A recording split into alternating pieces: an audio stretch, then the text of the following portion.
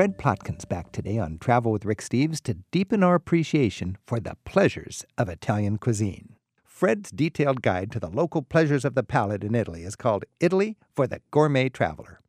Fred, thanks for being back. Buongiorno, Riccardo. Come va? Molto bene, te? I wish I spoke more Italian and I'd answer you. Hey, Fred, you have, I love the way you call yourself a pleasure activist. What does that mean in the context of travel? In the context of travel and in life, what it means is to really use our senses. I believe that most people barely acknowledge the gifts, the great gifts that we've been given with our five senses. And by activating them and really focusing on everything that we experience, we take home so much more than just sort of wandering through life. And I believe, too, that when we use our five senses, it builds the sixth one, which is intuition. It's safe to say one of your favorite countries, and one of my favorite, if not the favorite, is Italy. And maybe there's a connection there because the Italians are just so unapologetic in their pursuit of pleasure. Well, pleasure is not a bad thing. I'm always asked to describe it and defend it. And I say there's a difference between pleasure and hedonism. Not that there's anything really wrong with a little hedonism, but I think that mindless pleasure is different from pleasure. Pleasure means piacere. When you meet someone in Italy, you don't say hello, you say piacere. It's a pleasure to be with you. I think pleasure can be related to ingredients. And when you travel, you find that there are a lot of famous dishes that, at least for me, they don't quite do it outside of the home country. Sauerkraut. I've never really gotten into sauerkraut here in my world, but when I go to Germany, sauerkraut's a whole different thing. I think risotto is similar. You know, you really can find great risotto in its hometown or in its home region. Well, part of the reason for that is that the Germans with their sauerkraut and the Alsatians in France and the northern Italians with risotto do not take shortcuts.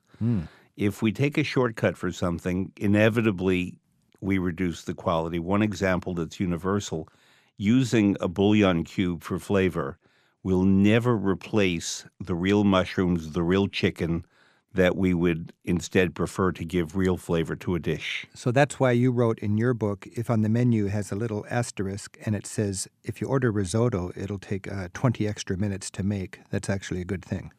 That's the thing to get. That's what you look for, is that asterisk that says, if you order this, it'll take a little longer to make. Slow food was born in Italy, and I was one of the founders of it. The idea being that good things come to those who wait.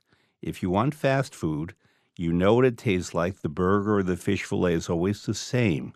But if you want real ingredients cut at the moment, cooked at the moment, it tastes phenomenally better than any fast food could be. That's one thing I know that you stress in your book is eating where people appreciate the tempo of good cuisine and the importance of local ingredients. When we enjoy the markets all over Italy, you write that San Remo has one of the best markets in its region or in Italy. Does that really mean anything? Can one town have a better market than the neighboring town? Absolutely. The reason that among the many that I love San Remo's market is that tourists do not go there.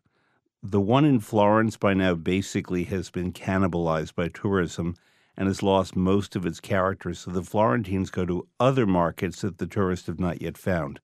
In San Remo, it's local people. And what they love to do there is identify the provenance of every ingredient so that we're talking about a small piece of the Ligurian coast, but Taggia may give the olives, Albenga may give the artichokes. Each town gives something, and they label the town it comes from. We're talking about a distance of 30 kilometers, 18 miles. And in addition, there are still, and God bless them, little old ladies who keep patches of land just outside San Remo. They grow their food. They are allowed to come into the market, and they occupy a section at one end of the market.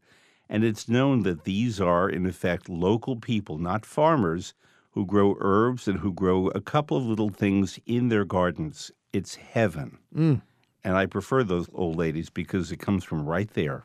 Now, you just mentioned that tourism has actually gutted the soul of that beautiful Mercato Centrale or whatever in Florence. And I was just there, and I understand what you're saying. There's all sorts of beautiful little salami shops with things on display and so on, but I would imagine salt-of-the-earth people are going elsewhere. One thing you made a big point about in the new edition of your book, Italy for the Gourmet Traveler, is classic towns. And I love this philosophy that I had never thought about before. But if you just have a list of famous towns with famous sites, you're not going to necessarily enjoy the unique distinctions of each region.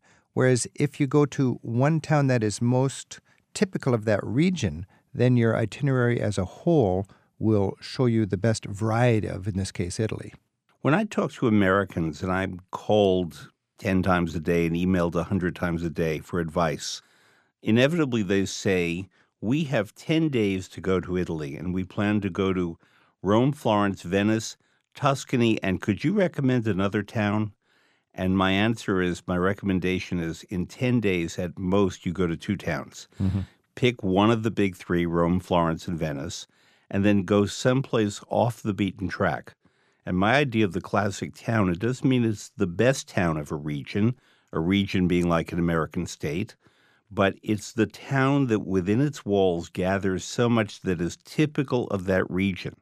We were talking about San Remo. San Remo has much of what's typical of Liguria, which is the Italian Riviera. So when we're building an itinerary for Italy, you could choose which regions you want to experience, and then you could choose not necessarily the touristic capital of that town or the political capital of that town. Being a political capital makes it more homogeneous with other areas. Being a touristic town makes it less distinct. But a town that might just be a workaday town that represents that region most vividly. Absolutely. I'm Rick Steves. This is Travel with Rick Steves. We're talking with Fred Plotkin, and Fred's got a new edition of his book, Italy for the Gourmet Traveler. To me, it's an entree to the culture through the cuisine, and I just love this philosophy of travel. Our phone number is 877-333-7425. We have Clarissa on the phone in Marina Del Rey, California. Clarissa, thanks for your call.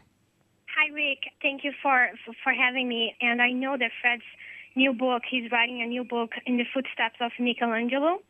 And I would like to know a little more about his new book and also if he knows Michelangelo's favorite dish in Italy. Thank you for that question. Michelangelo lived almost 89 years, so he must have done something right in terms of his nutrition. I think that he probably would not be called a gastronome. He liked pears a lot, and his standard gift was to send 33 pears to someone, 33 for the 33 years in the life of Christ. He also had a cheese cellar, and in that cellar he kept several types of sheep's milk cheese, one of them called Marzolino. Marzolino from the month of March. It was only made in March, and he particularly loved that cheese. He had a vineyard, and he produced some wine. 1503, I discovered, was a good vintage. He produced some olive oil, and he ate bread. And that really was about it. There was not much more. He lived on pears, cheese, oil, wine, and bread. The book, when I do finish it, because it took him a long time to live his life and it's a long time to write this book, will really cover Michelangelo in terms of Italy. In other words, I'm not an art historian, but I am an Italianist. And how did Michelangelo change Italy, and how did living in Italy change Michelangelo? That's fantastic. Thank you so much. Thank you. Thanks for your call, Clarissa. And Fred, in a sentence or two, how did living in Italy change Michelangelo? The fact that he could not get out of Italy, though he tried, because Italy was in constant ferment and wars. And in his lifetime, there were 13 popes. And imagine that every time a pope dies, Michelangelo, in effect, got a new boss. And the boss would say, stop what you're working on now for the old dead pope, and I want you to do things for me.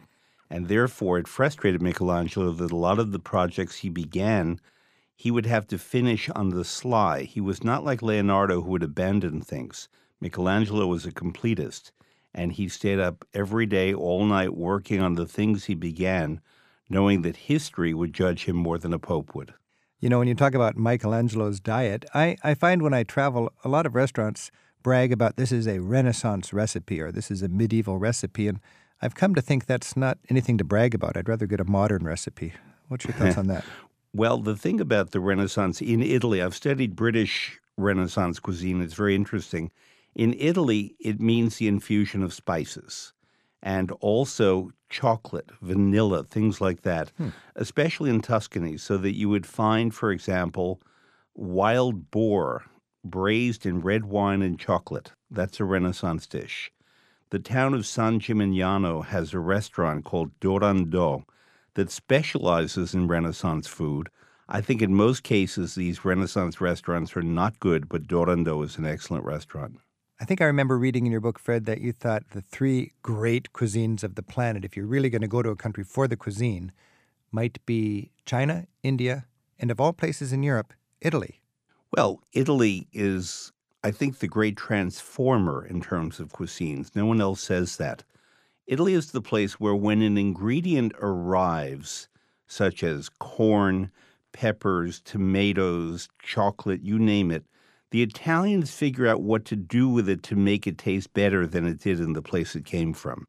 Italians have a phenomenal knowledge of the properties of food and how to best apply it in the kitchen. That makes it different from most other countries. Fred Plotkin, thanks so much for joining us. Thank you, Rick. Each year, Rick Steves tour guides take free-spirited travelers on escorted tours through Italy and beyond, one small group at a time. This year, we're featuring tours of Venice, Florence, and Rome, the heart of Italy, Village Italy, South Italy, and Sicily. For a free catalogue and Rick's Tour Experience DVD, visit the tour pages at ricksteves.com.